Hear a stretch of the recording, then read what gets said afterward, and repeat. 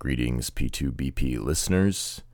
Here is a talk from a recent appearance I did on Tim Kelly's Our Interesting Times podcast, and I wanted to give a quick introduction and caveat for those listening.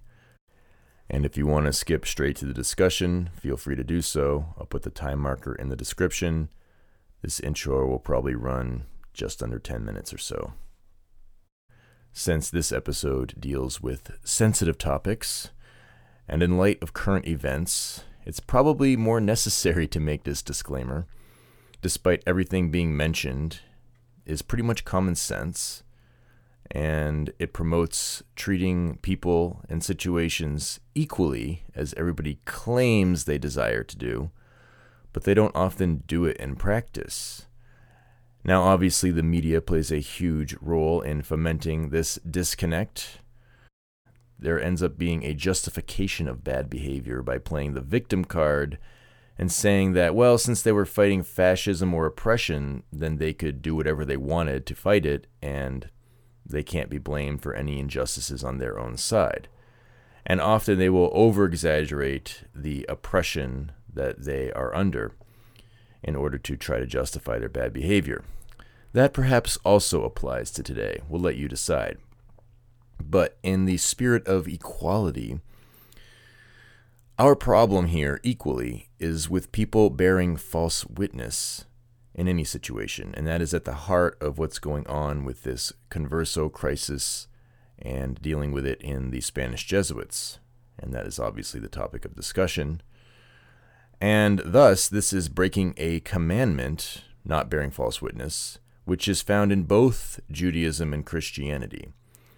So whichever side of the conflict they're on, if they are doing those things, that is what we are trying to not do and trying to not promote.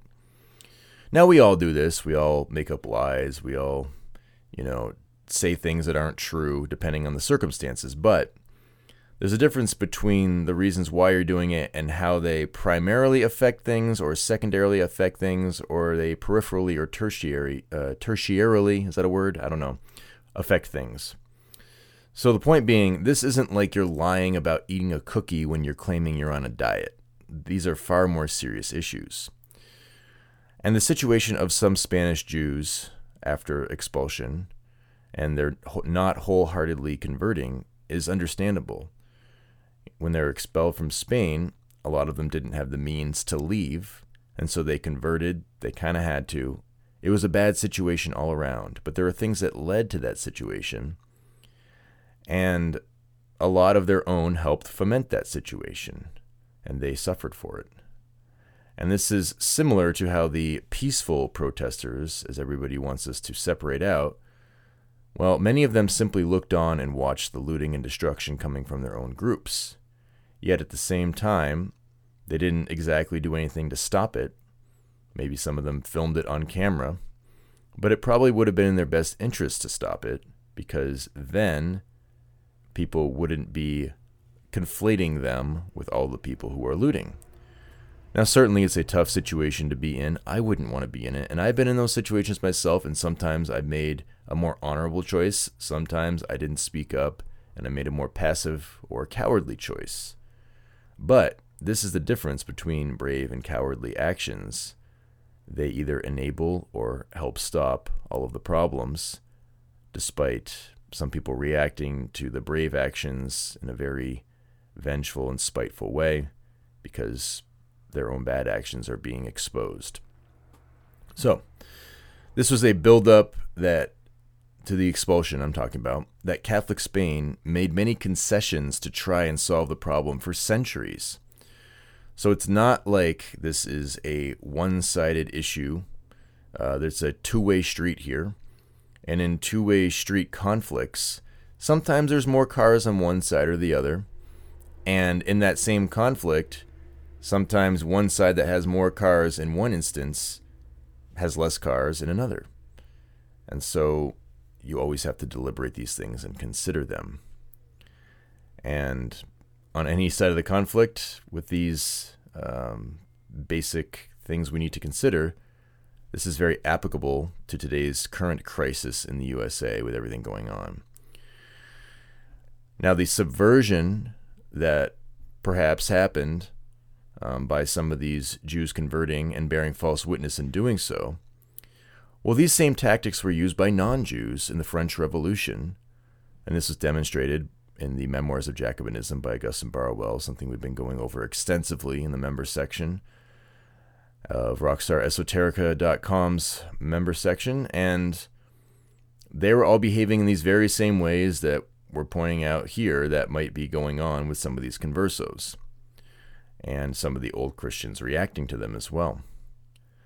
And none of these people in this French Revolutionary rebellion that we are mentioning or talking about were Jews, and they often didn't like Jews. Now we're talking about people like Voltaire and D'Alembert, Frederick the Great, etc. It's the behavior of all these people that's the problem. It's not some fated biological background. But are there also certain worldviews that tend to enable some of this behavior? And that's another thing we would want to consider as well.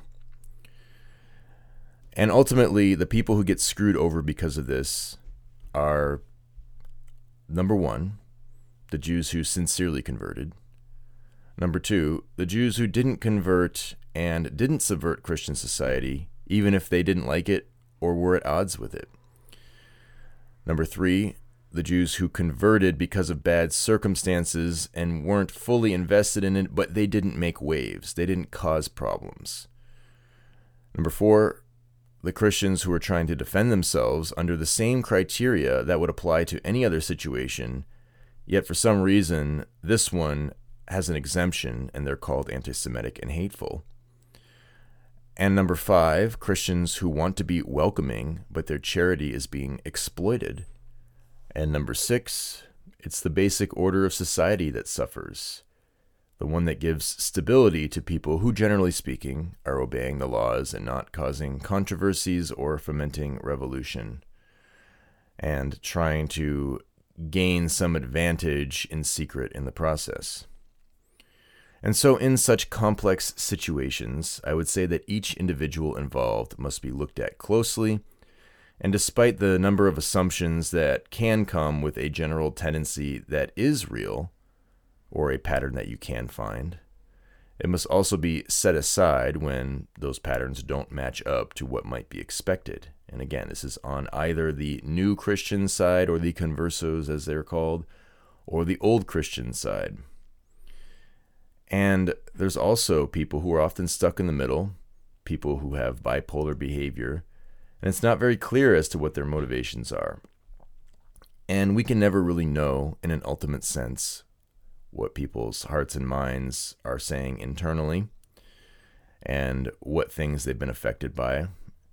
And that's the point of leaving those types of judgments up to a power greater than ourselves. So to wrap up, if you want to know more on this topic, we discuss these issues in depth in the P2BP episode number 24. I also have a blog article I mentioned at the beginning of the talk with Tim Kelly, and I'll put a link to that in the description to properly demonstrate the sourcing for all the matters we discussed here. And a special thanks to Tim for having me on, and enjoy the discussion. If you want a vision of the future, Winston, imagine a boot stamping on a human face forever. They will run you dizzy. They will pile falsehood on top of falsehood until you can't tell a lie from the truth, and you won't even want to. That's how the powerful keep their power. Don't you read the papers? The world is a college of corporations, inexorably determined by the immutable bylaws of business. The world is a business, Mr. Beale. It has been since man crawled out of the slime.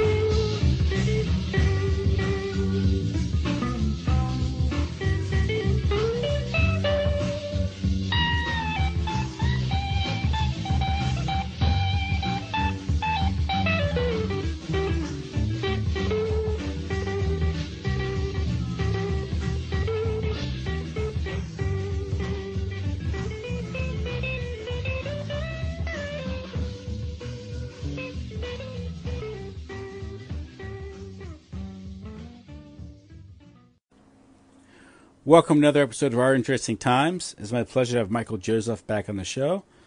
Michael is the host of the Proud to Be Profane podcast. Now, Michael, how you doing?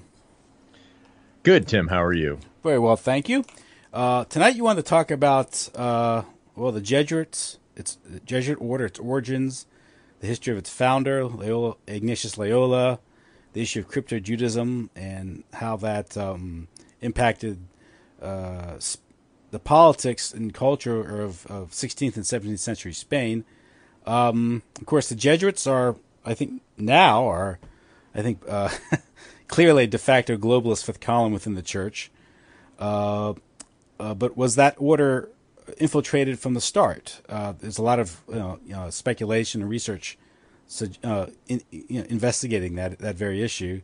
The converso issue in the 15th and 16th century in Spain, in particular, with that issue, there's a lot of grounds for crypto infiltration. But much of the criticism or calumny directed at the Jesuit order, I know, derives from this black legend.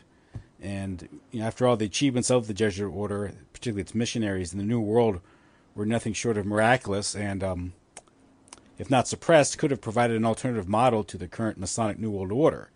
But that wasn't how God wanted it to be, apparently. Things were different. History has unfolded differently. So the Jesuits, Ignatius Loyola, I'll let you take it from there. Sure. Well, I guess at the onset, I'd just say that I have a blog article that I wrote.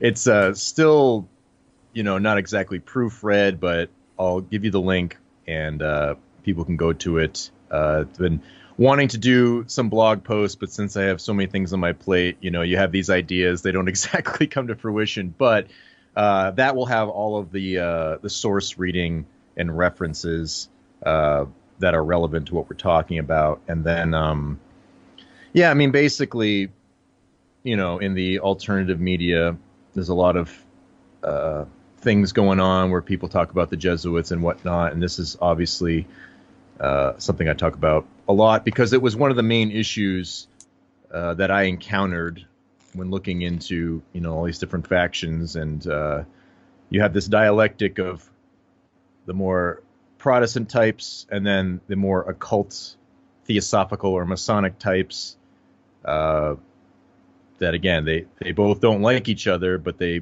both say the same types of things about the Catholic Church and the Jesuits. And so why is that unity there? And, I think addressing the accusations of Ignatius Loyola being a crypto-illuminist Jew or Alumbrado, and then somehow that's supposedly tied to the Bavarian Illuminati and the French Revolution and all that stuff.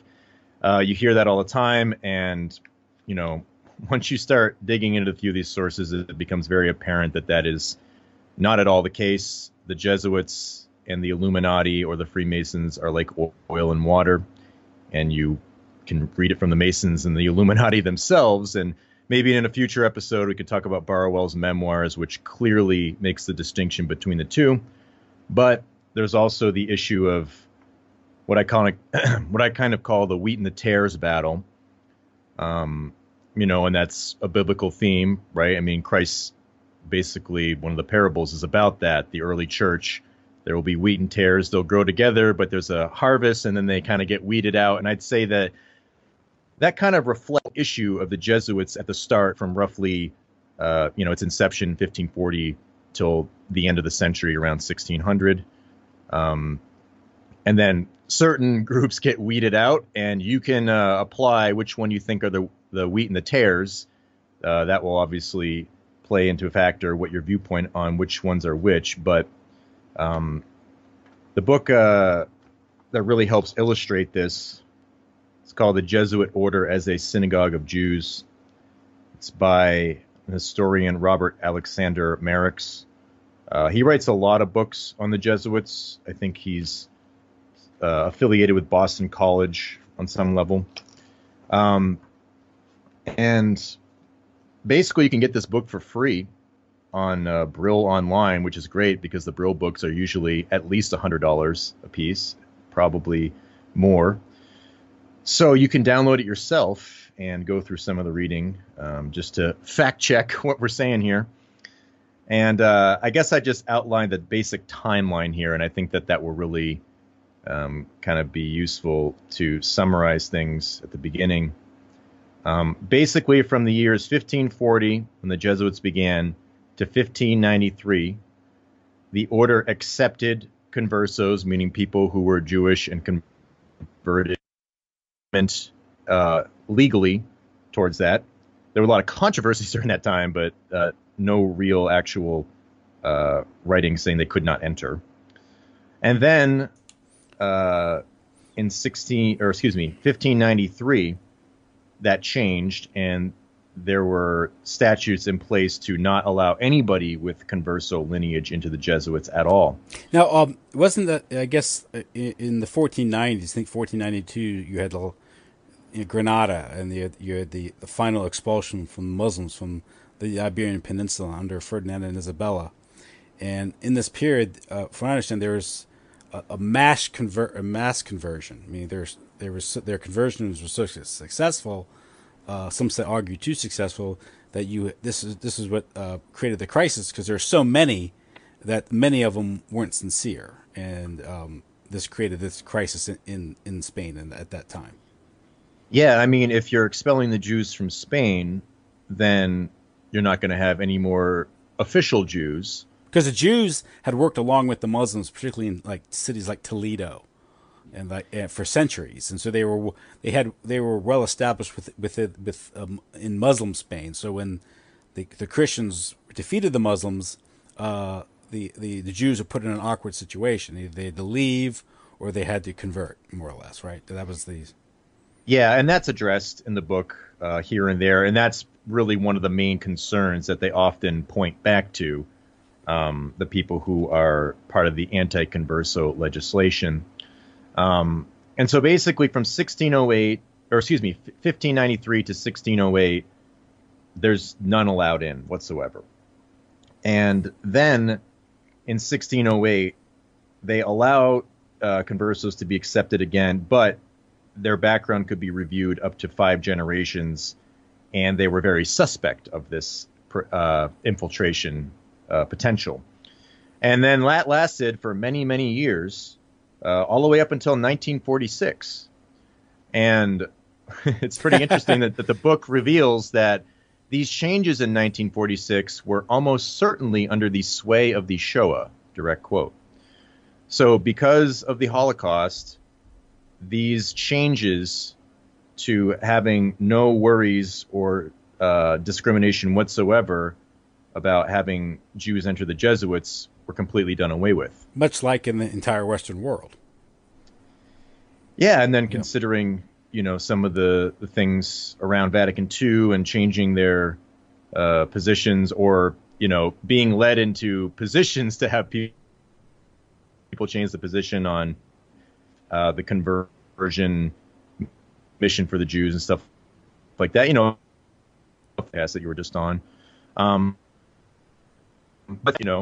that's 300 something plus years of the Jesuits, looking out for a Jewish infiltration. So for me, when people are trying to tell me that the Jesuits are the Jews, that timeline does not work at all, because for the majority of their history, they were very well aware and looking out for the problem, and I would say were probably the scourge of a lot of the Jewish infiltration, and not just that, but Masonic infiltration and battling the Protestants. So threefold battle going on there. So I think what we can do here in this show is kind of discuss what was going on from the inception up until the purge happened. And it's very complex. And, like with anything, you have to, basic outline should put some of those, accusations, people trying to associate them with the Illuminati. A lot of misguided were in the late 19th century, Jews in the Catholic Church it's kind of true that the Nazis conflated the Jews and the Catholic Church to varying degrees. But for some reason, when we look back on that, everybody wants to conflate the Nazis with the Catholic Church. It's funny how that works. So, go figure. But anyways, so yeah, before I move on into this, I don't know if there's anything you wanted to add before we get going here. Okay, well, Society of Jesus. I understand that Jesuits was sort of a term of derision, and they kind of adopted it at first. What do you mean? But just the name is... Well, yeah, it wasn't. It was kind of a name they adopted. It was first people referred to them sort of derisively as Jesuits. And I guess there was some jealousy or competition with the order, because it's Society of Jesus. Traditionally, the orders didn't. They were usually named after a saint, and this is the only order that's named after Jesus Christ himself. And so you're saying it's a bold statement? Yeah, and so there was some resentment, from what I understand, initially. And of course, I think Ignatius Loyola, he discerned his vocation. Right, he was recovering. He was a soldier, and so this was sort of his attitude. He was a former soldier, and I understand he discerned his vocation while he was recovering from a wound he got in battle. Mm-hmm. Yeah, I don't know a whole lot about the origin of the name. I know that some people get cranky about it and say that's, like you said, kind of a bold statement. But I would say that, like Christ says, you'll be hated in my name. And boy, I've never seen that applied to any other group in, sort of the more modern world than the Jesuits. And usually it's by the Masons, the Protestants, and then, a lot of Jewish factions, but they're a bit more subtle about it. And then obviously we have these infiltration aspects to it. So I guess the other thing I would mention is that in this book that I found interesting, Merrick's narrative is basically that, there was a group of these early Jesuits that were, probably more of the liberal progressive tradition that you would find akin to the Jesuits today, or at least the majority of them. And that seems to be, what he's trying to promote. He's trying to say, this Dark Ages mindset was there, and, he's against that, right? So he's trying to expose that, but also kind of co-opt, it would seem, the more liberal Jesuits and their rhetoric during this time. And I think that that's interesting in conjunction with, Francis getting elected, being of the Jesuit order. If you can kind of try to co-opt some progressive Jesuits and be like, well, this is what they were really about. And then for hundreds of years, they went down that Dark Ages direction. But now we're going to focus on that. And it's almost like part of the transmutation, if you can see what I'm saying. Mm-hmm. And so maybe there's like this reinvigorated interest to bring these issues up, but to try to help further that more progressive or, I don't know, humanist positions that kind of came from that. And I would even say the word humanism can be often conflated. There's actually an interesting book by a Jesuit from the early 1900s. His name is Robert Schwickerath, on the Jesuit education.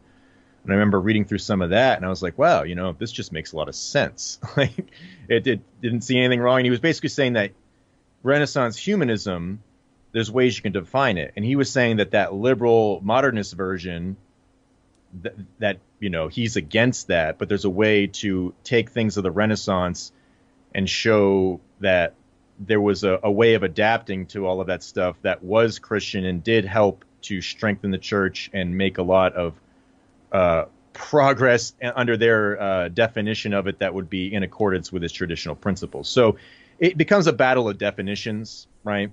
You get broad words, humanism or progress. Well, how do you define those things? Mm-hmm. And unfortunately, we all kind of think those things are negative because of how we see them constantly defined for us today. So just making that quick little distinction. But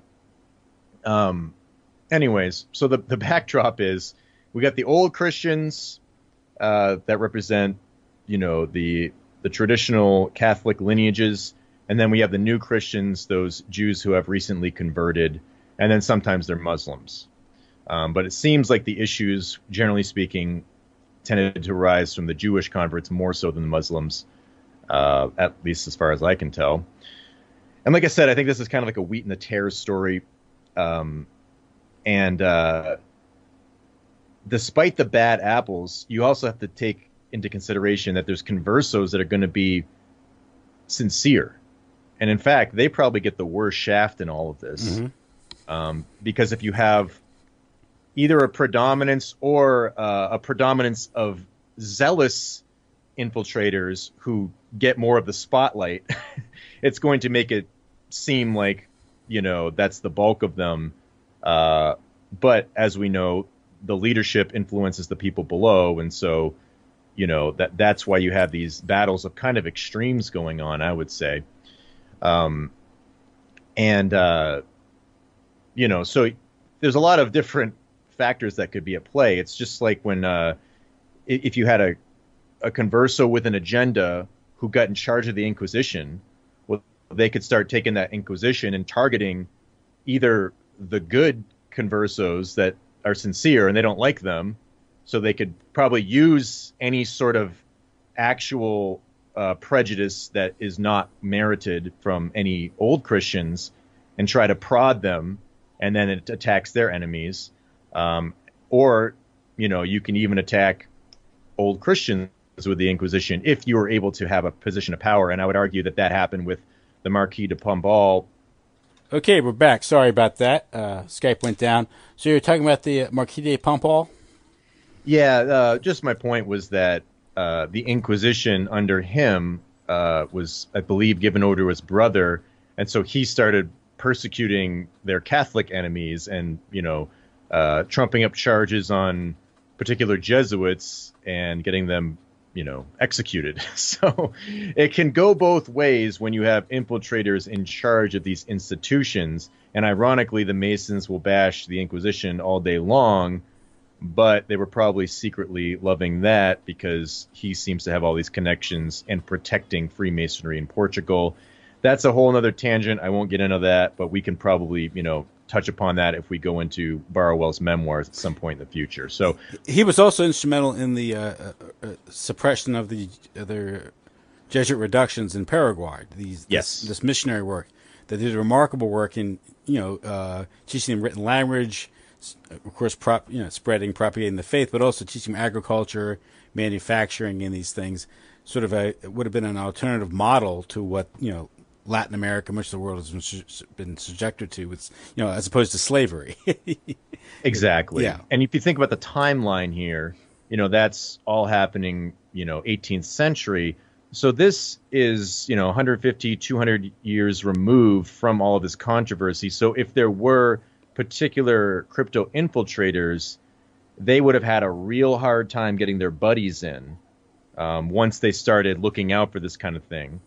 And especially considering that 10-year timeline where they didn't let any in, and that's where people will criticize for the, limpieza de sangre, the purity of blood. Mm-hmm. But that happened during that 10-year period. So if you think about it, though, from the perspective of a crypto infiltrator, an active one, well, that is not an option anymore. You can't get your buddies in. You're either stuck in it or you got to look elsewhere. So perhaps they did. And so there is an issue where it's identified in the book that some of these early Jesuits did go out into the missionaries in the 16th century. And this is probably why you have some controversies like in Asia or Africa or whatever. But is that it's still a wheat and a tares issue where there's some good Jesuits mixed in with some bad ones, but then you have conflicts. Like I think that the Jesuits, when they were in Asia, they had internal conflicts there. Some were being a little bit too liberal with incorporating quote unquote pagan practices. Oh, that was in Japan, wasn't it? Yeah. So my point is, like, the book was saying that first crop did go out to evangelize, and that was when there were potentially, more suspect conversos in that had, basically an open invitation during that time. And then during the 18th century, like we're talking about with the Jesuits in Paraguay and whatnot, over all those years, it's hard to sustain that infiltration, if you can see what I'm saying. And so, during that time, I would say the 18th century and the 19th century is when they were probably at their strongest, in terms of the bulk of them seem to be much more tied to traditional Catholicism. And that's ironically when the worst propaganda happens against them, especially I would say in the 19th century. And the anti-Jesuit stuff that I've read coming from Protestant Germany, whether it's the liberals or the turns into the pan-German pre-Nazi types, or even in America, that there's this alliance between France and America in the 19th century, crazy propaganda. So that's something for another time. But if you put it all in the timeline of what's going on here, I'd say it all fits that this is when they were the strongest and fighting against Whig Masonry and capitalism, like you said. They had an alternative model to that dialectic. But of course, all of those machinations of Pombal and these strange agents like John Custos, and there's like a big battle in Masonry during that time between the Écossais or Jacobite Masonry and the more Whig type. And so, that's kind of the issue here. That's the wheat and the tares battle that's going into Masonry as well later on. And so, back to the point, I was just trying to say that these issues are complicated, especially during these times where there are conversos in, and some are causing a bit of a controversy. Some, when the book demonstrates the writings of some converso Jesuits, and they seem pretty Catholic to me. I don't see any issues. And so you have all kinds of different variables here. You could even have somebody who's more neutral going in, but maybe they're buddies and they identify more with some of the conversos, and maybe there's active infiltrators and they influence the more neutral ones. So, you can't really, you have to read each individual Jesuit's writing, but the point is there are certain movements that come out of this that maybe we can look at as being a bit more suspect. So that's moving on to kind of like a little battle that happens here. But before I go into that little Memorialistas movement, it's called, I don't know if you had anything you wanted to add. Well, I guess in the 1500s, there was people had noticed a lot of the conversos were able to insinuate themselves in higher positions within the church and within the Jesuit order itself.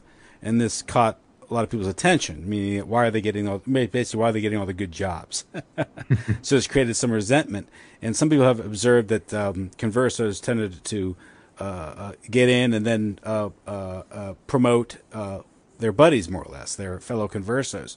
And people like Kevin MacDonald have written about this. And so this people identified this as what they would describe as typical Jewish behavior, meaning they get in, they promote themselves, insinuate themselves, and they subvert. And he said this was what was being suspected or identified in the 1500s in Spain. And so this would create a lot of suspicion. We see it today. Some have called it the neo-converso issue, where a lot of Jews convert to Christianity, and then they get inside the church, and they make anti-Semitism a big issue within the Catholic Church.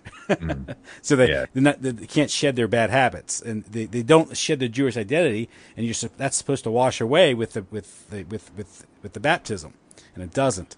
And so that's what Kevin MacDonald, when he writes about this, said this was what was being identified. And this has sort of created this collectivist exclusionary movement, which is sort of a practical way to deal with this problem.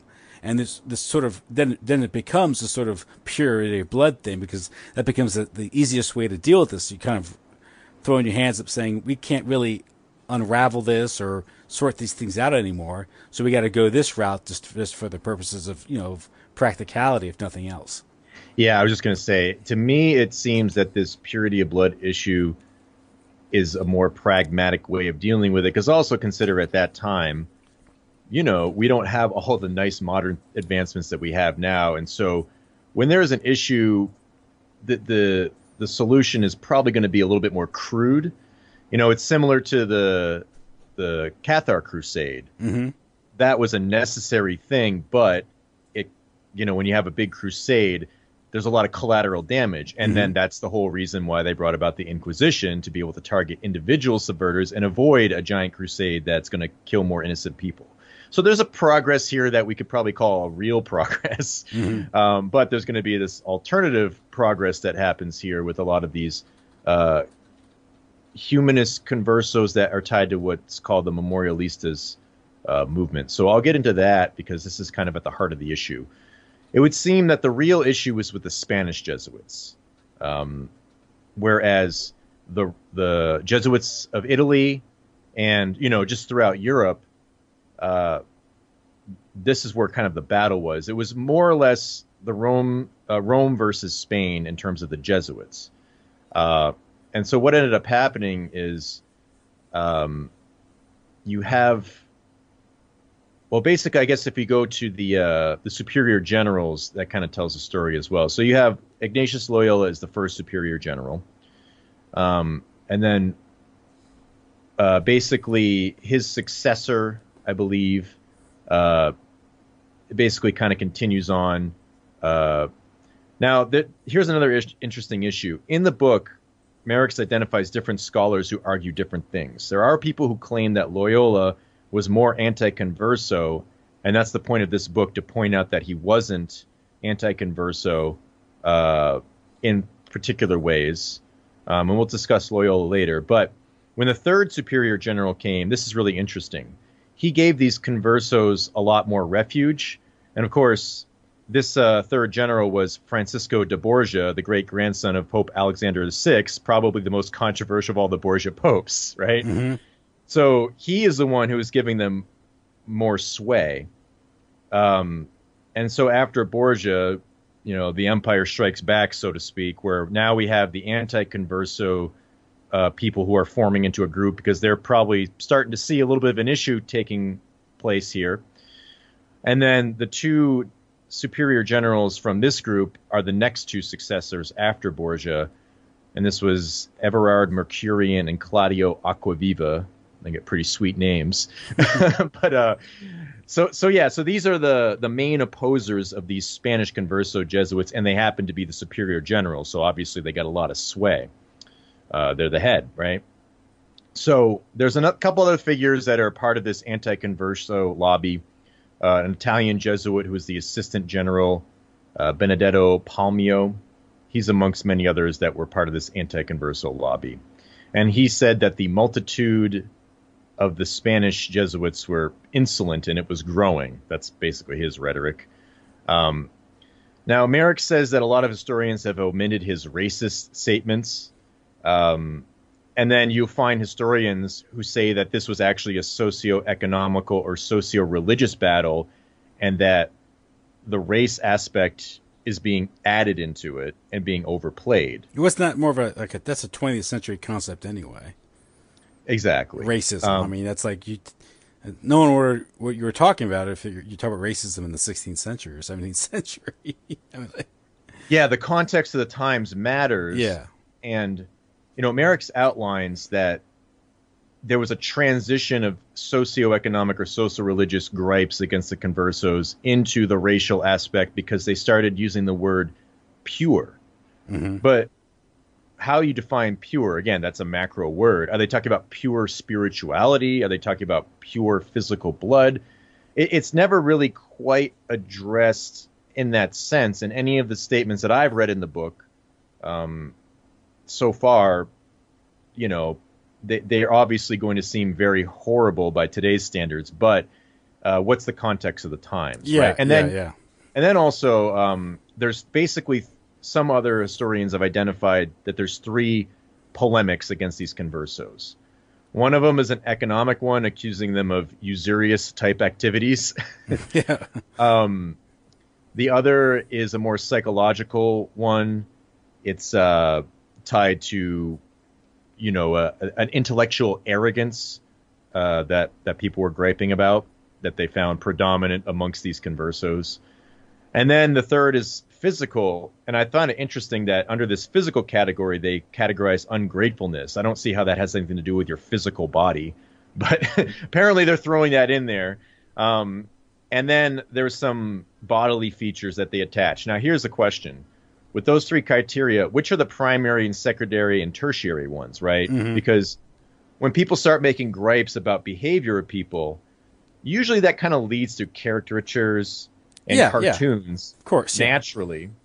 But is that the primary mode of expression, or is that just a byproduct? Yes, right? Good point. Yeah. So these are all questions that you would have to ask, and that you can't really know at the time. So why do we have to assume that it's based purely upon like this physical blood or race or whatever? Well, it's striking that a lot of those criticisms or gripes resonate throughout the ages. Exactly.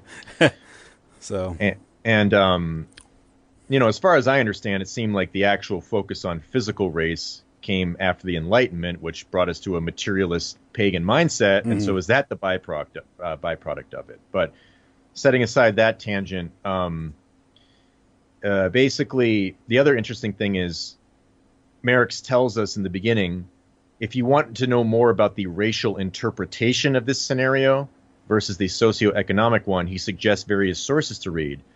And I happen to notice a lot of them are Jewish historians who are going to interpret it in the racial way. And one of them's Benjamin Netanyahu's father. Okay, yeah. Ben Zion Netanyahu. And I think in one of our previous podcasts, I was talking about how when I read Henry Kamen's Inquisition book, he makes a special note thanking him for helping him to convince him that there was no converso agenda to infiltrate. Okay. So again, is that a potential bias that's being inserted there? Well, I'll let you decide. this is the problem with Jewish historiography or history or whatever. It's dominated by Jews, so it's going to be self-serving.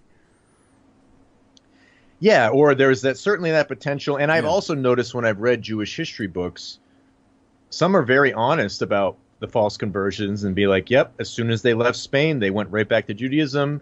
Or they'd say, yep, the Jews helped promote the Cathar heresy. They helped aid and abet them. They'll admit that. And then some will try to act like they were all sincere conversions. And I believe that Netanyahu was one of them. I believe also Norman Cantor is one. I remember reading there was an article that said there were basically 3 historians on, conversos. And they take the position that, oh, yeah, they were all sincere. Most of them were. And then you have all these examples of them throwing off their shackles of Catholicism, as they might call it, once they reach the Ottoman Empire or once they reach Amsterdam or, whatever. So there seems to be 2 conflicting things going on here. But regardless, there's a lot of these different historians, Norman Roth, Bruce Rosenstock, that are suggested to go to if you want to know more about this racial interpretation of this time. Mm-hmm. There's also ones that aren't. One's name's Janet Edelman.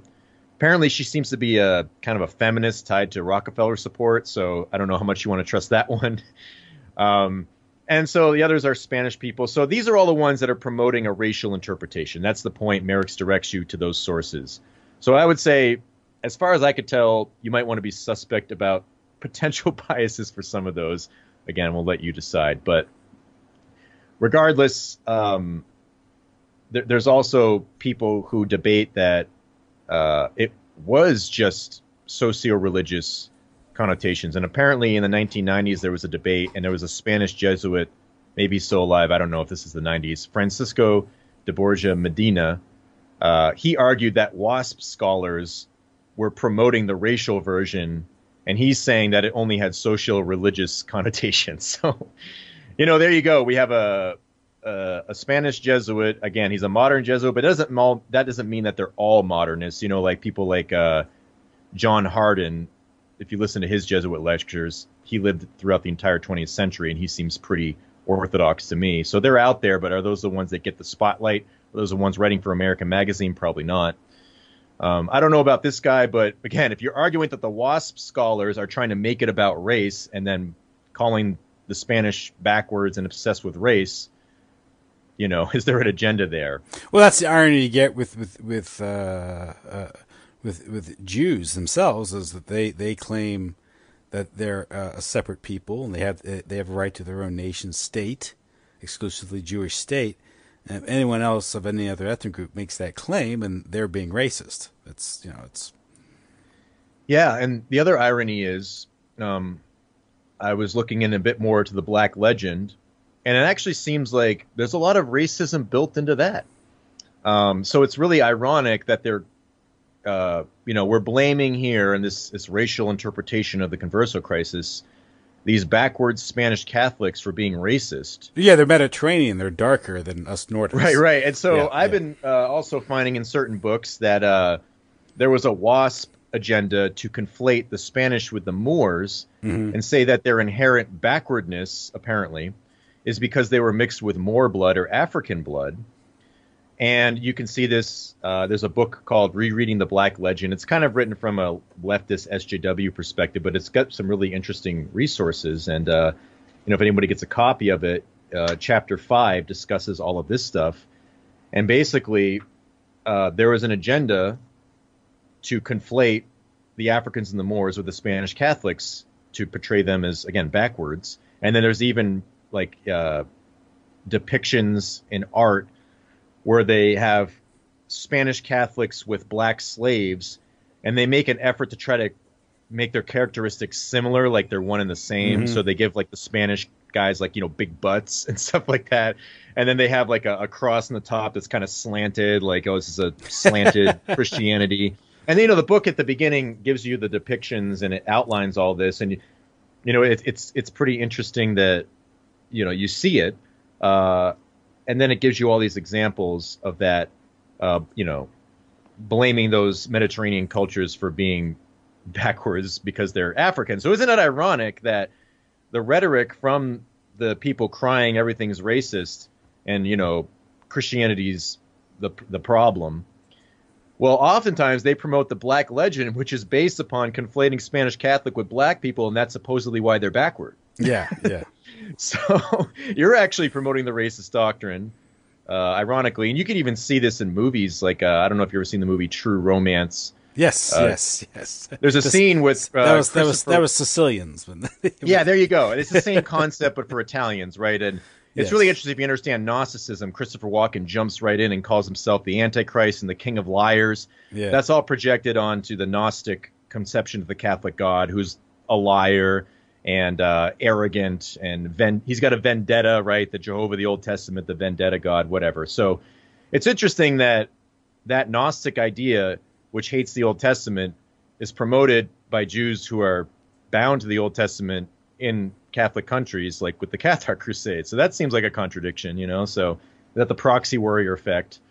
But regardless, when you bring all these things into it, my point is, you can't trust anybody's interpretation, really, when it comes down to it. There's always a potential bias anywhere, and even from old Christians who don't want anything to do with Jewish conversos. And I'd say that you could still lump them in with the tares, because they will basically kind of take that position that the Jews can never be converted, which is obviously not the Catholic teaching either. So I would say that out of all of this, Ignatius of Loyola, as we get into his positions, he's in the middle ground of this, and I'd say that's where you want to be with all of these issues. So before I move on, I don't know if there's anything you wanted to add in response to that.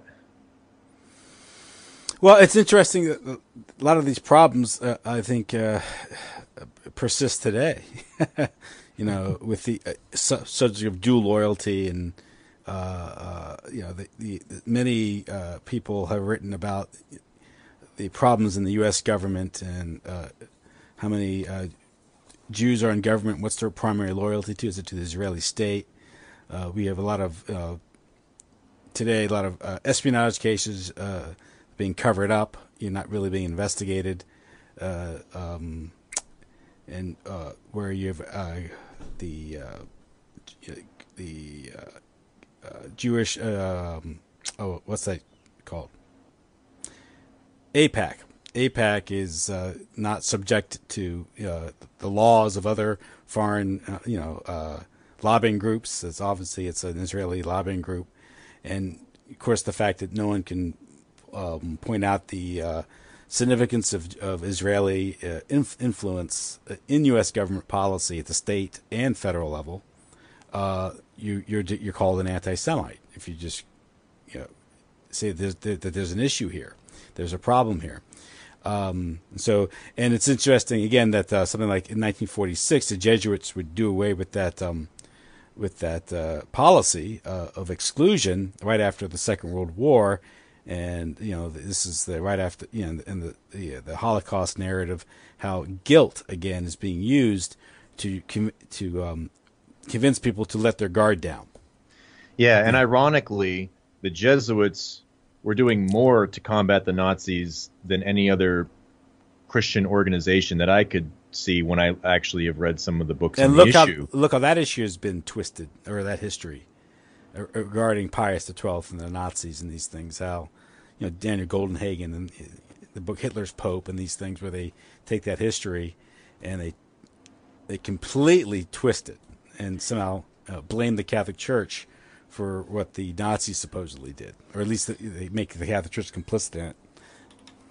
Yeah, and then the other irony here is that you have documentation of the Zionists working with the Nazis, and basically the Nazis' policy on exporting the Jews to Palestine was coming out of the policies or the suggestions of the Jews themselves. Now, the Nazis didn't adopt everything, but they picked and choose what they wanted to. And, basically, I mean, I've been reading this book, Anti-Semitism and Zionism, and, it's pretty amazing that the Nazis would hang out at these Jewish meetings, and as long as they were promoting Zionism and Jewish culture and nationality, the Nazis checked it off as like, yep, that meeting was kosher, no pun intended.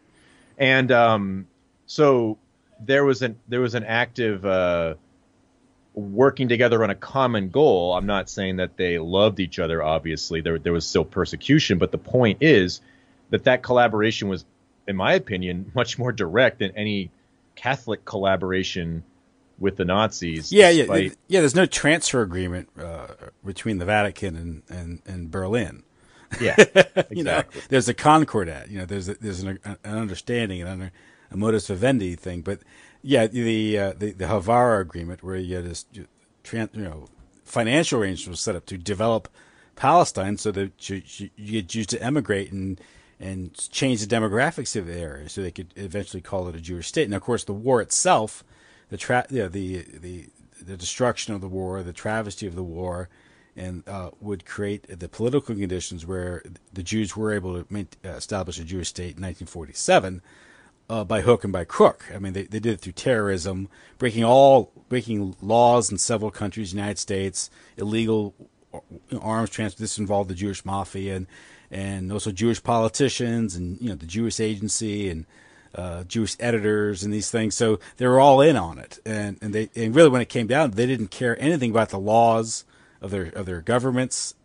The objective was the creation of the Jewish state, and ultimately the Third Reich, its defeat, but the war itself and the narrative that came out of that war made the creation of the Jewish state possible. And this was the long-term plan, and you simply wouldn't have gotten the mass migration of Jews out of Europe into Palestine if not for the Second World War, because they weren't getting anywhere prior to that. Yeah, and just reading about that time, just very frustrating, because it's just a very ugly situation all around for all the different groups. But interestingly enough, this was a product of the Enlightenment.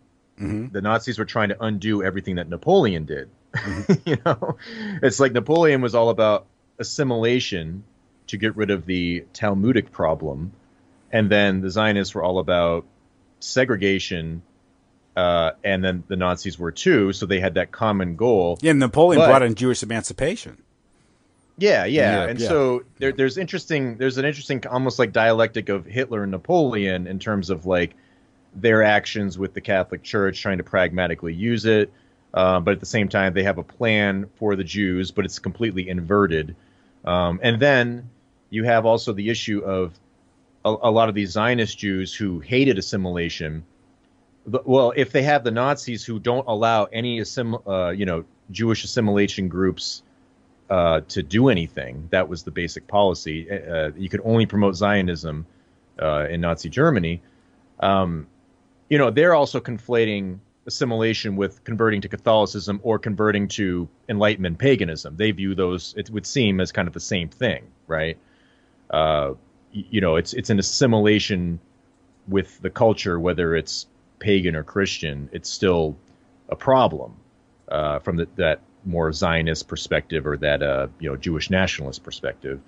So these all these problems we're discussing are kind of going back to this issue here, and I guess to get back to this Jesuit battle, like I said, this split into two different factions, and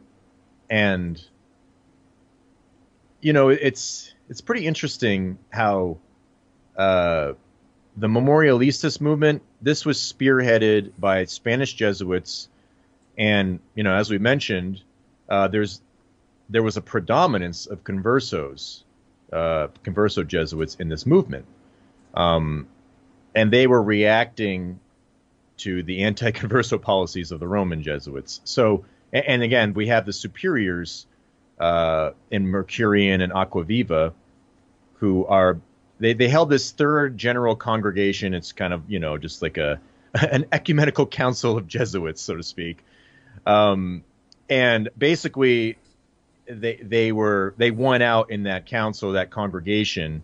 But the difference was that the Spanish Jesuits just didn't comply. They defied their superiors in this Memorialistas movement. And Merix even says that, they couldn't control the actions of them. So some might say they had a certain revolutionary spirit, right? Your superior general is telling you, you got to do this, and it's all in the documentation, but they just won't comply to it, and they didn't have the means to do anything. So, and the other interesting thing is that there's particular people who are, part of this movement or sympathetic to it. One of them is this guy named Ribadeneira. I don't know if I pronounced it right, but the point is, this guy was trying to minimize the number of converso Jesuits in this Memorialistas movement. He was trying to, downplay it. So why are you trying to hide that? Well, some might say because that's the problem, but it's admitted in the book that, the conversos were a large number of this movement, if not the majority. So like you said, why do they happen to dominate this movement? That's very strange. Mm-hmm. And so, of course, in this book, it goes on to bash the Roman Jesuits' conspiracy theories about this disproportion and saying that there's an infiltration here. And you can even read a lot of different the arguments or the concerns. Some of them sound very legit and normal. There's a couple that are a little intense, but generally speaking, they're just legit concerns, and a lot of them tie back to the collaboration of the Muslims and the Jews. And this was 400 years before the CIA started using conspiracy theory as a weapon against those who might be critical of the official narrative. Well, it was a conspiracy from the start of Christianity, right? I mean, that's the whole point of the crucifixion. Yes. And so there's this battle here. Wait, there's a conspiracy to crucify Christ? What are you, nuts? Nah, it just happened. It's coincidence. Yeah, well, we gotta reinterpret things in the Masonic understanding of the gospel, the natural Christ, right? Mm-hmm.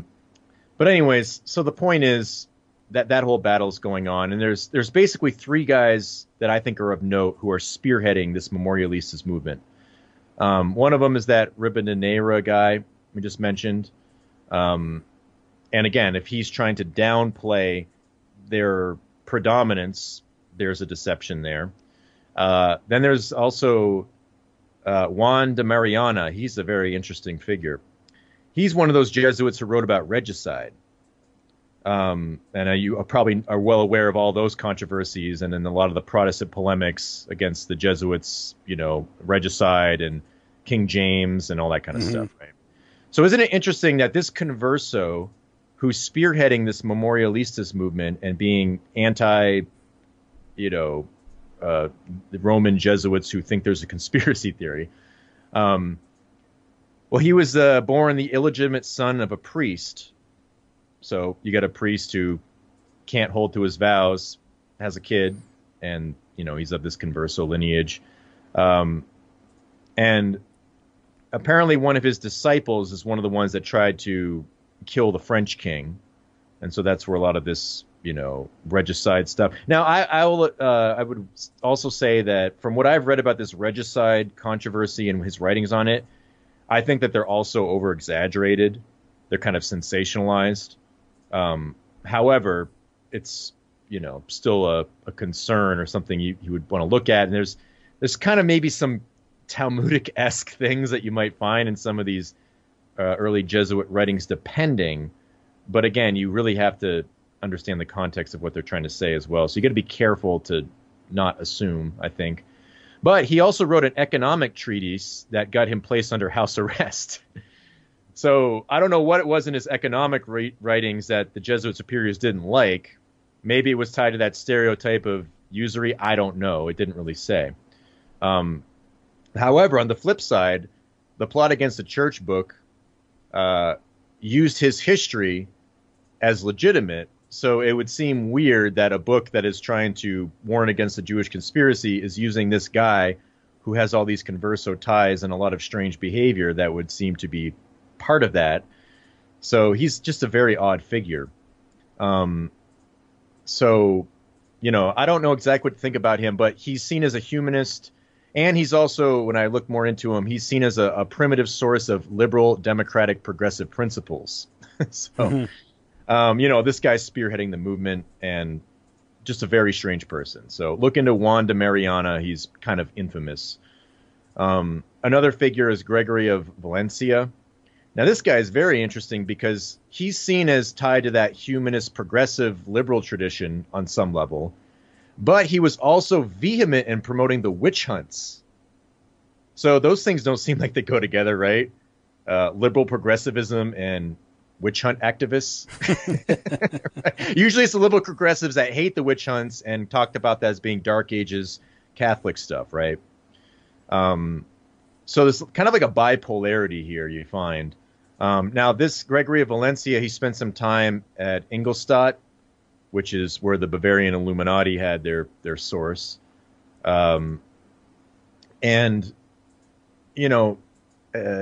What's interesting about the witch hunts, there's a good book on it, Witches and Witch Hunts, by the author Berenger. This might be relevant to today. Basically, the witch hunts were generally in Protestant territories, but there were a lot of Catholics spearheading it in Germany. However, the book also notes that these Catholics were kind of part of the Protestant culture. They were more Catholic in name. And there was basically 3 or 4 main promoters of these witch hunts from the Catholic viewpoint, and Gregory of Valencia was one of them. Now, there was Jesuits such as Friedrich Spee, who was vehemently anti-witch hunts, and he was saying that in the Catholic culture nations like Spain and Italy, where the Inquisition is there's no witch hunt problems for some reason. So that evil repressive Inquisition actually was way more tolerant of the witch hunt hysteria and understanding of it, and didn't fall for it, basically. Yeah, it was one thing you also had, you had procedure and due process as was understood then, where you didn't have that in the Protestant countries. Exactly. Yeah. And Germany, as far as I understand, was a little disorganized for many years.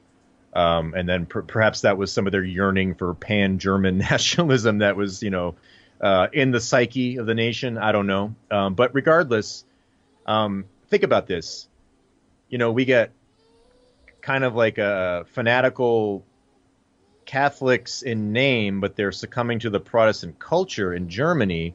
Well, it's interesting. A lot of the Nazi leaders were Catholic, but they were obviously apostates, right? Voltaire grew up Catholic and was educated by the Jesuits, but do we consider him a champion of Catholicism? I don't think so. It's the exact opposite, right? So that's kind of the point. And look at Hitler, yeah. So and then look at today. What do we have going on in America? We have these Catholic so-called politicians like Pelosi, Biden, Cuomo, Newsom, and they're all talking like Masonic liberals and tied to this. America's just a Protestant culture historically.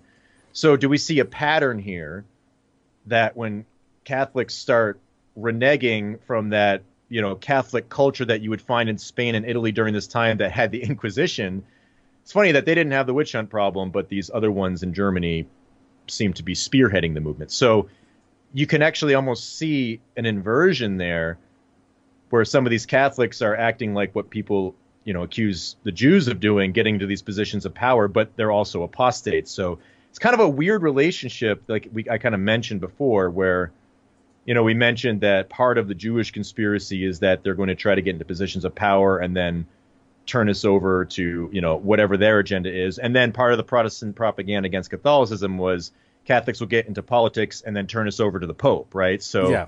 Similar broad concepts, but I think that, the distinctions are very different. They're pretty much opposite. That's my point.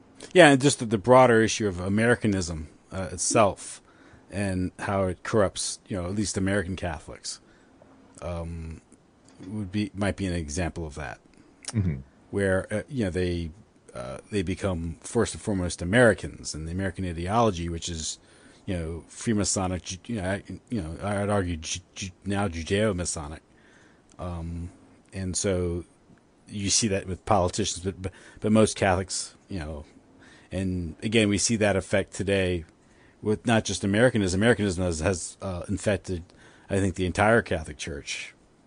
Now so much. I mean, you talk about these Catholic countries like Spain, traditional Spain. These were confessional states. And so there wasn't any really freedom of religion, and there wasn't this. They weren't diverse, or did they have they were all Catholic, and so a different faith, people of a different faith inveigling themselves inside the government, inside positions of power, was considered a threat to the country's security. The same way that maybe having communists in government in the 1950s and 60s might be considered. In the Cold War, would be considered a viewpoint or an ideology contrary to the reigning ideology of the country. Every country has a reigning ideology. So it's one of those things. That's why people, why would you, exclude a certain religion from these positions? Well, you don't look at it from the standpoint of a confessional state. It's these a religion, like when you talk about something of Judaism and Catholicism, are opposed to each other over a critical issue. That is, of course, the incarnation, the incarnation and the crucifixion of Jesus Christ, and the rejection of Jesus Christ. People don't seem to have that appreciation in the modern world, which is increasingly secular, and religion has been shunted aside. It's something that's more or less a hobby that can be suspended for any reason, as you can see. Yeah, exactly. And I think as Charles Clume has said before, every regime or government has a religion they confess to, whether they know it or not. Yeah. And it's if we confess to this generic religion, like everything's accepted and whatever, then we see the result where everything's just kind of merged into this generic culture. If we have this generic conception of deity, or if it's a secular, it leans towards only materialist viewpoints on things, and then everybody's just obsessed with race, and that's all that matters, and they miss all of the religious battles going on that actually are probably at the heart of the matter, and that's completely lost on them, and then they're a slave to all of these dialectics. So it kind of works in all these levels. And you also think about the nature of the Sadducees and the Pharisees. The Sadducees were kind of assimilationists, and they were more secular, didn't necessarily believe in God, but they kind of succumbed to the nations, and they had a reverence for the tradition on some level, but they were arguing with Christ about the nature of the resurrection, and they had that materialist viewpoint, whereas the Pharisees still believed in God and all the spiritual stuff, but they had that elitism and the pride, right? And so you kind of see that in both Catholicism, that can happen, where you have a Sadducee. I would argue that our current church has like that Sadducees nature, where we're completely assimilating to the secular culture, at least in America. And then sometimes you have that Pharisaical reaction, like the ultra trad that, don't touch the Novus Ordo, taint. It's kind of like that uber anti-pagan mindset, where it's not sitting with the sinners, right? And so you can have that in you can have that in anything, but that's kind of like how that manifests in Catholicism, and then you have that also within Judaism, and then you see that battle where, I was reading liberal Jew, kind of like leftists. They were the ones spearheading a lot of the Israelization of the police in America rhetoric. Yeah. It's kind of interesting, like that some of those liberal Jews were promoting that narrative as the cause of something like, the recent incident. Mm-hmm. And so there's that battle of the Sadducees and, the Zionists, which kind of an archetype embody the Pharisees. I mean, that's where, rabbinical Judaism comes from, the Pharisees tradition. That's just in their history books, right? And so it's just funny that the battles that they never change. They just manifest in a different way based on the context of the times. And certain groups get more power than others as, part of that uniqueness of the time period, I would say. Yeah. So anyways, so to wrap up this whole battle here, and then we can get into Ignatius of Loyola and just kind of wrap up on him. Basically, this is where the racial profiling came into question and came into play. So you had this huge battle, and apparently it's kind of interesting. You have similar tactics where you have the memorialistas who appeal to Rome and the Portuguese state and the Spanish state. And basically they're trying to say, we want our own autonomy. In other words, they want to be exempt from the Inquisition, or they want to be in charge of it themselves, i.e. they don't have to be examined by it, or they're the ones doing the examining, right? So you could see there would be an agenda if you were a crypto infiltrator to either gain control of the Inquisition or avoid it altogether. And then on the flip side, you have the ones who are worried about that converso infiltration. They're also appealing to Rome behind the scenes, trying to warn the Pope about all of this. So it's kind of funny how you see both sides doing the same thing, kind of trying to get their way behind the scenes. And then, ultimately, the policy gets implemented, like we said, in 1593, that you cannot have any Jewish lineage whatsoever and get into the Jesuits. I don't know how much they purged of people who already had the Jewish lineage. Maybe they could stay, but they weren't accepting any new ones. I'm not. I'd have to double check. It's been a while since I've read through the book. But like we said, regardless, for the next 10 to 15 years, that wasn't going to happen. And again, you have to also question, is that pragmatism? Maybe a lot of them didn't want it to come to that, but when the floodgates are open and you think that, okay, this is a legit problem, what other solution do you have but to go to that stereotyping? And, it sucks. And maybe even some didn't want to do that, but they understood maybe the necessity of it. And also consider. Oh, sorry, go ahead. It would be like, what if I'm an American citizen and I have a Russian wife and I apply for security clearance and she has extended ties back into Russia. You might see that as an impediment for me being granted that clearance. And so, the Jesuits this is an elite order with a very special mission. They're God's soldiers, and they're fighting the Reformation. The Reformation, which largely was urged by Jewish influence, and it was Cromwell's revolution, and Cromwell's regicide was funded by Jewish finance and Jews in Holland. And so they're funding both sides because like Charles II was also funded by a different faction. Yeah. So and he was more Masonic in his Catholicism. Yes. And then the Glorious Revolution took out the Catholic that was a bit more traditional. Yeah. It was very glorious. Yeah, it was James II, right? James II. Yeah, and then the Pretenders are supposedly tied to the Stuart Masonry, and that's the big boogeyman of the Theosophists and the Masons. They hate that Stuart Masonry that's too Catholic, and they purge that as well. And this is because the English Reformation, it took I guess roughly 1537 up until 1688. You're talking 150 years. It wasn't a done deal. I mean, it was like there's a lot of struggle and the legitimacy of Elizabeth and these things because she was the illegitimate daughter of Henry VIII, whereas Bloody Mary was the legitimate heir, and I think it was Elizabeth had her killed, right? So, because of the competition for the throne. But my point being is that again, you have to understand the politics of the day, and I do think, like I said, all things considered, this was the best solution to cleanse the order of suspicion, which would have been considered paramount, that order. Understanding that we live in an imperfect world, it's like, no, we're not going to tolerate this anymore. We have to do this because it's simply too tangled, and there's no better way to deal with this other than this exclusion.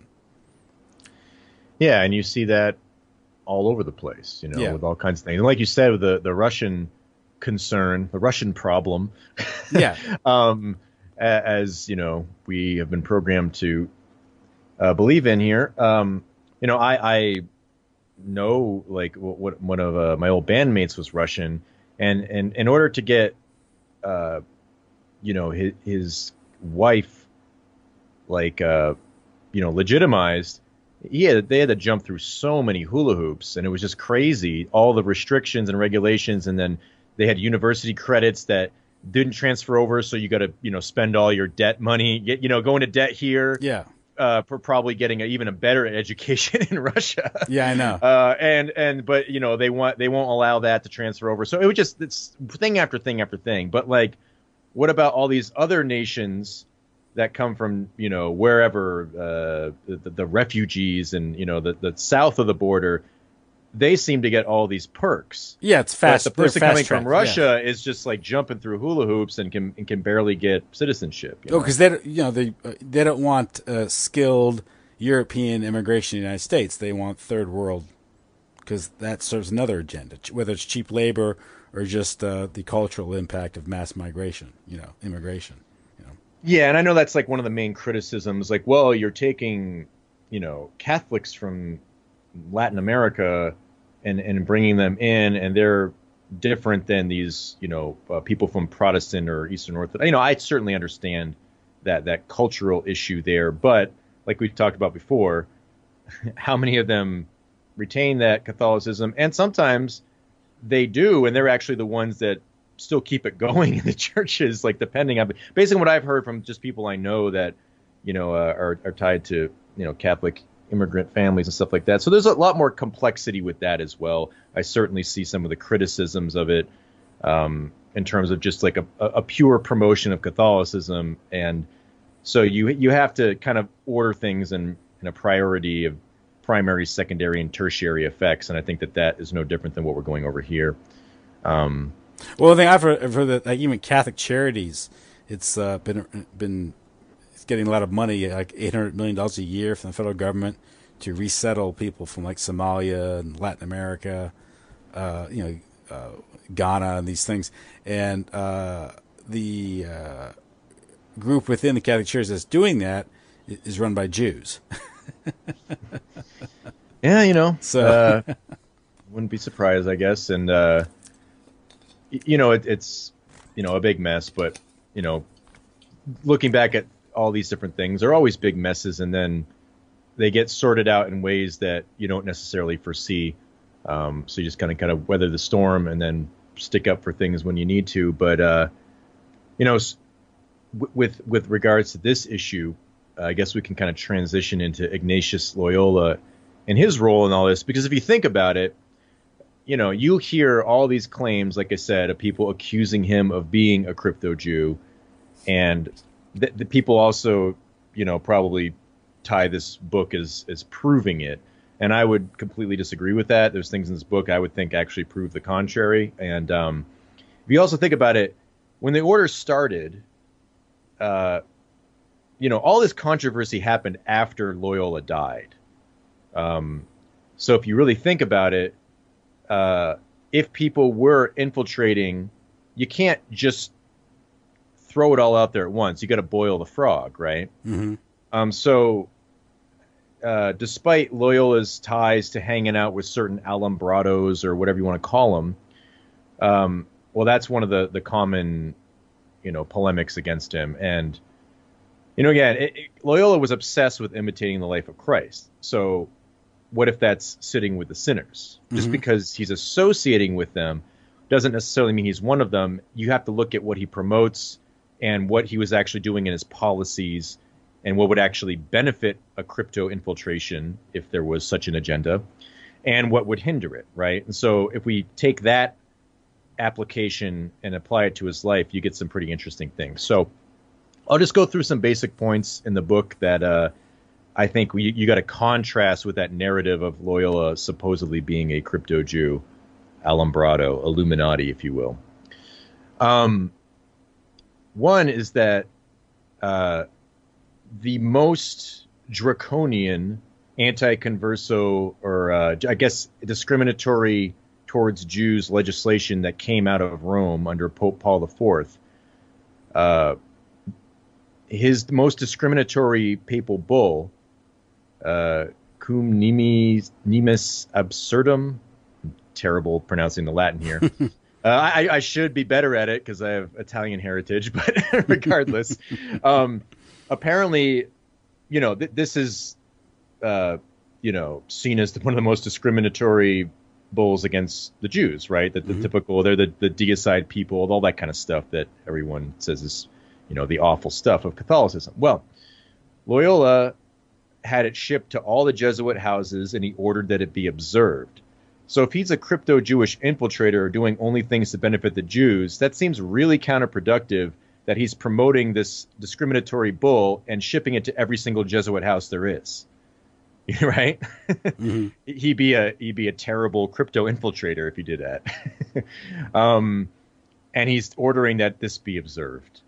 And then they make the point that he obeyed the Vicar of Christ unconditionally, even if he didn't want these orders to be that harsh in his personal views, he still obeyed them. Whereas we have these memorialistas who are not obeying, right? We talked about how they lost out in the legislation, but they just still wouldn't obey the superior general. They were revolutionary. So that's quite a big difference there, right? And then part of this bull was to ensure economic restrictions for Jews in the Papal States. And so, obviously that's probably a legitimate concern if you have usurious tendencies that have been cropping up. It's again something that resonates today. Yeah. So that was part of this papal bull. And then there's also disputes that people say Loyola was a converso himself. He had Jewish lineage. Well, there's a lot of speculation that goes with that. The only claim of somebody saying Loyola potentially had Jewish blood, and it doesn't even matter. Like I'm not even saying that if he did, it wouldn't even matter. That's my point. But if you're going to, focus on that, this claim comes from an historian named Kevin Ingram, and he speculates that Loyola had a converso grandfather because he fit the prototype of a converso Jew. He was a merchant and an aristocrat at the court. That's it. That's the only evidence of Loyola being converso, is it a speculation on a grandfather who was a merchant. He was an accountant. No. Right. And so, I mean, I get it, but it's funny how now they're doing the reverse, and they're trying to attach him to Judaism, and they're stereotyping Jews to do it. So isn't that kind of ironic? Right.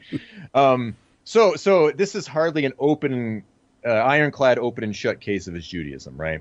And then Merrick's even makes this clear in his writings that this claim is speculation. Now, if you go to that historian Ingram's book on it, you also have to contrast that it's true that he was part of a Hidalgo family, right? He had Christian roots going back, many years that were tied to the old Christians, and that is what people mostly knew of, right? So, he's mostly, if he had any of this converso blood, then it was very minimal. And they even stated that he wouldn't have even known that. It would have been unknown to him. So the idea that he was a crypto-Jewish infiltrator is just kind of absurd. It's speculation at best, and he wouldn't have even had been aware of that, apparently. And in retrospect, people can do all this lineage digging and they can, speculate, but there's nothing about him that would indicate that. Now, there are some statements that he supposedly made I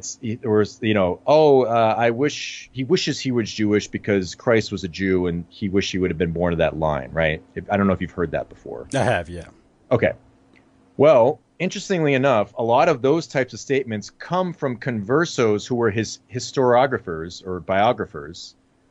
And those conversos had a history of hiding their converso nature or their converso affiliations. So think about this. You have these biographers who are trying to pretend like they have no Jewish lineage. That seems a little suspect. And then they are writing these supposed statements from Loyola that he was all about the line of the Jews. Is there a conflict of interest there? Mm-hmm. Right? Yeah. So if those guys who are trying to hide their converso roots are perhaps having an alternative agenda and they want him to be way more pro-Jewish than he actually was, why not insert some quotes post-mortem that he could never defend and then put that into your official history, because these are part of his biographies, right? And one of them was that Ribadeneira guy who was spearheading the Memorialistas movement. And he was hiding it, so, it's all goes full circle. So that kind of puts to rest that claim. Before I move on to the next one, I don't know if you had anything to respond with that. No, go ahead. Okay. And then here's the interesting thing. Some people will say, well, he was denounced to the Inquisition, so he must have been an alumbrado because, he was under suspicion, right? Mm-hmm. Well, it's true that he did get hauled into the Inquisition a few times. One of the instances I think is really interesting. He was denounced by a converso to the Inquisition for apparently illuminist type activity and then like seducing women with his illuminism, right? But the interesting thing is the guy who denounced him, like I said, he was a converso himself, and he had a brother who was entering the Franciscan order, and he was being looked at by the Inquisition. And he defended vigorously his brother who was being looked at by the Inquisition. So it seems odd that some guy who's a converso and his brother's trying to get into a Catholic order and is being looked at by the Inquisition, he's the first one to defend him, but also he's one of the first ones to denounce Loyola to the Inquisition. That seems weird, right? So my point is, could that be an attack on Loyola, right? This guy has a reason to hate the Inquisition, but is he pragmatically using it? I don't know. But then apparently after Loyola got off scot-free, the guy started to befriend him. So I don't know if maybe he chose a different tactic, or maybe Loyola was doing the Christian thing and going to his accuser and befriending him because Christ actually says to do that. Yeah. So, there's one of those instances. Now, also, if you remember like our talk about plot against the church, one of the supposed telltale signs of the infiltrators is that they'll start denouncing the Inquisition as cruel, inhumane, and evil, right? That would be the mark of an infiltrator. And we see that with the Memorialistas, who don't want to have anything to do with it, or at least, be exempt from its eye. But Loyola defended the Inquisition on several instances, both the Roman Inquisition and the Portuguese one. And the Portuguese one is seen as being really draconian like the Spanish one, right? Mm-hmm. So it seems odd that after being examined by the Inquisition 2 or 3 times himself, he's still promoting it and supporting it and fully backing it, even if he doesn't like them overly biasing conversos, even if he's favorable to them being in the order, he's still supporting the Inquisition. So I don't see how any of that is going to help crypto infiltrators from the standpoint of Ignatius of Loyola. And then continuing on, it's interesting how there's like some modern Jesuits who will write about the history of Loyola. And the modern, like if the modern Jesuits are trying to co-opt like these early, progressive Jesuits as being what the Jesuits were supposed to be about, and then the Dark Ages took over through 300 years with them. Yeah.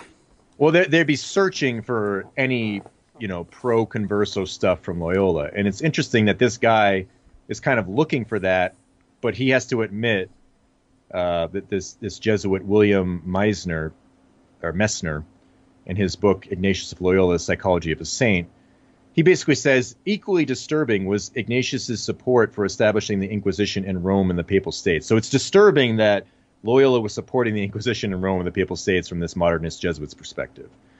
And he talks about Ignatius vehemently combating the advance of Lutheranism in Italy, supporting the Inquisition for that. He's also supporting the one in Portugal, which the whole point about the one in Portugal is because it's looking out for Jewish infiltration or Judaizing, right? The Protestant Reformation hasn't really hit Spain and Portugal yet. That's not really a threat at this point. So he's supporting both the one that's against Protestantism and the one that's against, quote unquote, Judaizing, right? Mm-hmm. So as I mentioned, if he's a crypto subverter who supposedly wants to lead the church into progress towards tolerating Protestants and Jews, he's doing a really bad job of it. So, again, like I said, that claim, I hear it all the time in the alternative media that want to tie the Jesuits to the Illuminati and all that crap. It's just absurd once you start looking. You get the same confusion with Adam Weishaupt. Yeah. Oh, yeah. And, you read the Illuminati, the Bavarian Illuminati. Ironically, the only reason we know what they think is because of Barwell, the Jesuit, who gave us all of their writings. Mm-hmm. We can read through them. And their mortal enemy was the Jesuits. They wanted to kick them out of all the universities, or at that time, a lot of them were ex-Jesuits because they obviously had been suppressed. But they didn't want them around them because they knew that they could snuff out their shenanigans trying to promote a primitive Marxism. Maybe we could talk about that in the future. Yeah, I often hear that often Adam Weishaupt is misidentified as a Jesuit, and he was Jesuit educated. He wasn't a Jesuit, and he what he did is he used Jesuit and Catholic tactics in the Illuminati, but he just applied their methods for his purposes, which is a completely different thing than saying he was a Jesuit. And I think his family was a converso family, if I recall. Yeah, actually, that claim I read has been debunked. It actually came from a National Geographic article promoting that, and that article even tried to say that the Rothschild backed the Illuminati, the Bavarian Illuminati, which is not true. So it's funny, a mainstream National Geographic New World Order institution is promoting those conspiracy theories. They revised, I think, the article, but either way, the point is, well, guess what? That was Catholic Bavaria, where it was very Catholic, and the Jesuits educated people, or they were tied to the education system. Yeah, right? yeah. So to say that somebody's Jesuit trained in a Catholic country is just stupid, because that's like, what else is there? They were running it. That's what the Jesuits did, yeah. Right. And so the point is, like I said, with Voltaire, he was Jesuit trained, but he did everything to fight them and get them suppressed. And again, if you read Barwell's memoirs, Voltaire is conspiring against the Jesuits constantly, saying that they're the number one enemy that's got to go, because they're the ones who can point out all of their BS. Mm-hmm. And he even had to deny caught conspiring against the Jesuits that nobody could support him. But I'm sure Voltaire was secretly applauding him until that happened. So it's kind of like you got to save face. So like I said, this is Barwell's memoirs. That's a whole other thing. Maybe we can do another show on that in the future, because that will flesh out all of these things. Yeah, the Jesuits are suppressed in 1760s, and then you have the French Revolution. So yeah, exactly. And again, there's a silly notion that the Jesuits were so angry at their suppression they caused the French Revolution as vengeance. Yeah, sure they did. That's just these are things you'll hear floating around, and they're just stupid. But anyways, the point is, there's a lot of statements about Loyola. He did not discriminate against having conversos into the order based upon blood, which is the Catholic position. So he wasn't a Nazi, right? He wasn't on the other side. And he also, there's statements in here in the book where one of his secretaries of Loyola is giving a response to this Converso issue. And Loyola himself said, we should be more cautious with them, but we're not going to not let them in. Yeah. And to me, that's just makes sense, right? Common knowledge, you're not discriminating. That's the Catholic way of being, right? So you have that aspect. And then kind of like the nail in the coffin to like debunk the whole, he's a crypto infiltrator or, Converso Alumbrado, whatever, is in his constitutions that he's making, he didn't have anything about any sort of Converso lineage question for the bulk of it. But like I said, this is a new development, a new order. They haven't had a need to address that. But he's basically at the end of his life. He's on his deathbed for the last couple of years. He's very ill. And so at the very end, he's deliberating the final constitutions that he's going to pass on to this newly found order. And he decides, after a lot of deliberation apparently, that he's going to add in a question for the application that they must answer that if they're of a Converso lineage or not. So this guy's dying breath, he inserts a question saying, are you part of a Jewish lineage? Right? If he's a crypto subverter, why before he dies, like he's not going to have to be accountable to anything, why wouldn't he leave that out? That would open the floodgates. But that one question actually led to the legitimization of the people who had concerns for it, and then the battle ensued once, all of the problems happened. And also consider, if there were infiltrators, were they waiting for him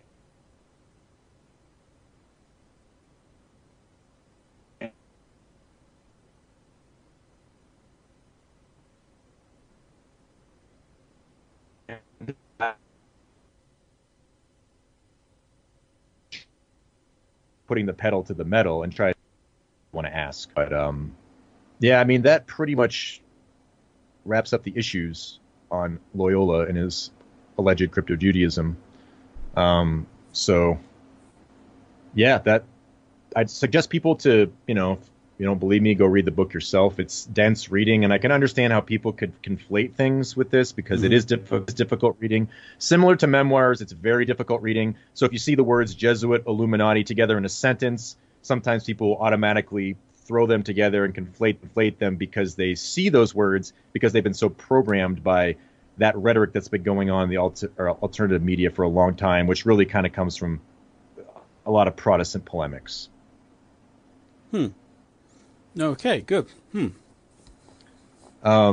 So yeah, like I said, if you want to, do a part 2 or 3 sometime and expand upon this into the French Revolution and the Memoirs of Jacobinism, what it actually reveals versus what a lot of people say about it, and how it all is just kind of like the next level of dealing with this, the same battle that has nothing new under the sun.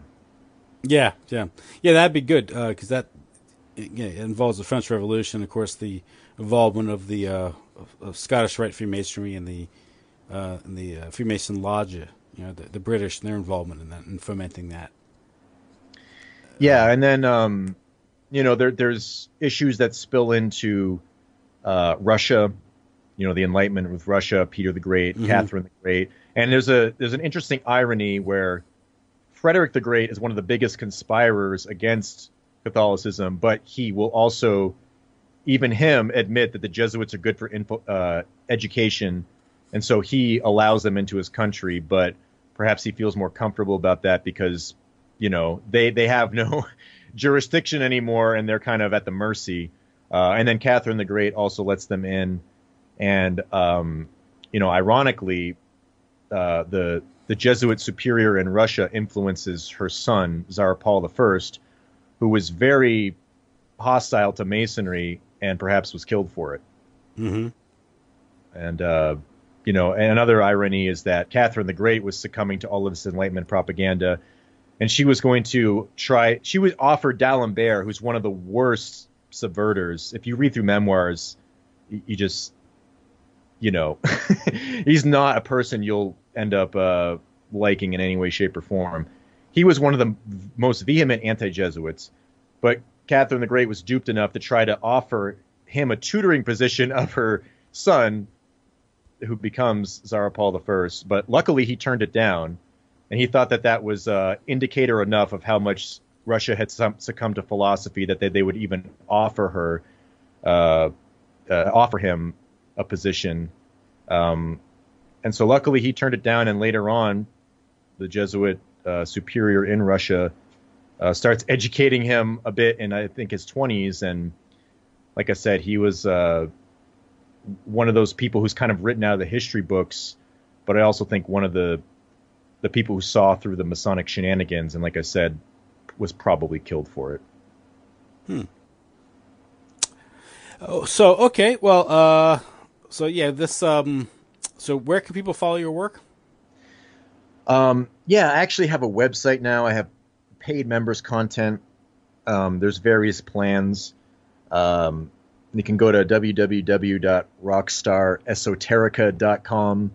It's kind of an allusion to, my life before all this research. I was, into music, and I still have things I'm trying to do with that. But setting aside that, they can go there, and I have the podcast going. There's a second hour. Obviously, you were just on that. Mm-hmm. You can get a podcast only plan. It's really cheap, $30 a year. And that's good if people just want summarizations of things. And the members content has a lot of the deeper research, lots of content, lots of information. So if you're more interested in listening to things in depth, I'm actually going through Burwell's memoirs right now. I think that book is incredibly important, especially with the result of those Enlightenment principles that we see destroying everything today. Mm-hmm. I think that really helps identify the source. But like I said, if you want to read through memoirs, it's very difficult to read. It took me a very long time. I had to look up a lot of words. I felt like really stupid and inadequate. But it's written in a way that, Burwell writes as if people know who the figures he's talking about are. So then you need also the context, because it's kind of like the Gospel of Matthew. It's written for the Jews. So if you don't understand the Jewish traditions, you're going to be a little bit lost on what he's trying to say. So with Burwell, there's a lot of people who are described that you're going to have to poke into history. And so what I do is I give you the WASP version of a lot of these people, Voltaire, D'Alembert, Diderot, etc. And we do a compare and contrast. So it's really in depth, and I'm going through all of memoirs and kind of giving a 2.0 version, a modernized version that, can translate for modern people, a lot of these things. And go into some interesting things. But Burwell has some controversies around, you mentioned before, the Protocols of Zion is kind of being like a red herring. Mm-hmm. And I think that there's something called the Simonini letter that has probably the most legit concerns and evidence about, an actual overt agenda tied to any of the 19th century shenanigans that are, part of the same question we're looking at here. Burwell is all integrated into that. I do that, go into that in depth at the very beginning. So there's a lot of stuff. People can check it out. And I also have other series where, obviously a lot of my older analysis was tied to occultism, trying to understand it, and then applying it to, like we talked about, JFK assassination. Mm-hmm. So I kind of like, for people who are kind of into the occult stuff, but they're interested in Catholicism or Christianity in general, I have a series where I sort of transmute a lot of the broad concepts, but bring them into a Catholic understanding. So if you're more on that wavelength of being enamored with the occult stuff, that might be useful for you. I also go through another series that goes through the Bible, and we go through a couple chapters each week and go through some of the Catholic teachings. So we have the primary Bible text, the secondary, the interpretation of the tradition, and I try to have my own tertiary explanations and insights. So there's a lot of content. You can go check it out. If people are interested, you can email me, and I can even send some people some samples. So there's that. And then obviously the podcast, you can just go to Podbean. I'll give you the links. You can put them in the description. Yeah. And people can check them all out. So there's a lot going on. I've put a lot of work in the last year into all of this stuff. So And there's different tiers, for the person who just wants it summarized in a couple podcasts, once every week or two. And then the people who want to go really in depth, and you can watch stuff like a Netflix binge, basically. But at least you're not getting the liberal propaganda with it. You're getting the complete opposite. Yeah. So I guess, go to the website if you want to know more. And obviously my YouTube channel is still functioning for certain things. Great. Okay. Well, that sounds good. I'll post soon. I'll send you the links, and I'll provide all those links so people can go to them. So we'll go from there. So. Yeah, well, thanks for having me on, and if you want to do it again, go into Barlow's memoirs. Just let me know. I'm ready to come back whenever you are. Yeah, maybe when you're burnt out from talking about everything going on now, you need a little bit of a break. At least we're more passively talking about things going on now than actively. Yeah, nice. It's ever changing and evolving, so it's something else. All right, well, thanks a lot, Tim, and always a pleasure. Okay, thanks. Good night, then, and I'll be in touch.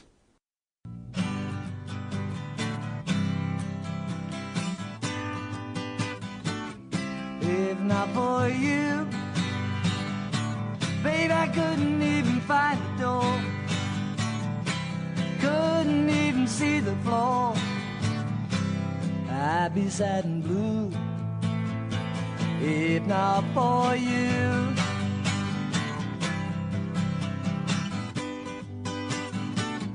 If not for you, babe, the night would see me wide awake. The day would surely have to break. It would not be new if not for you.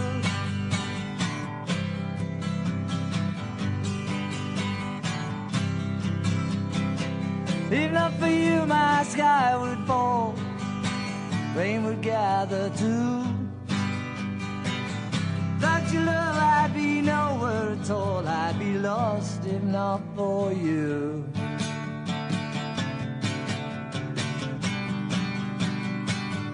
If not for you, the winter would hold no spring. Couldn't hear a robin sing. I wouldn't have a clue if not for you.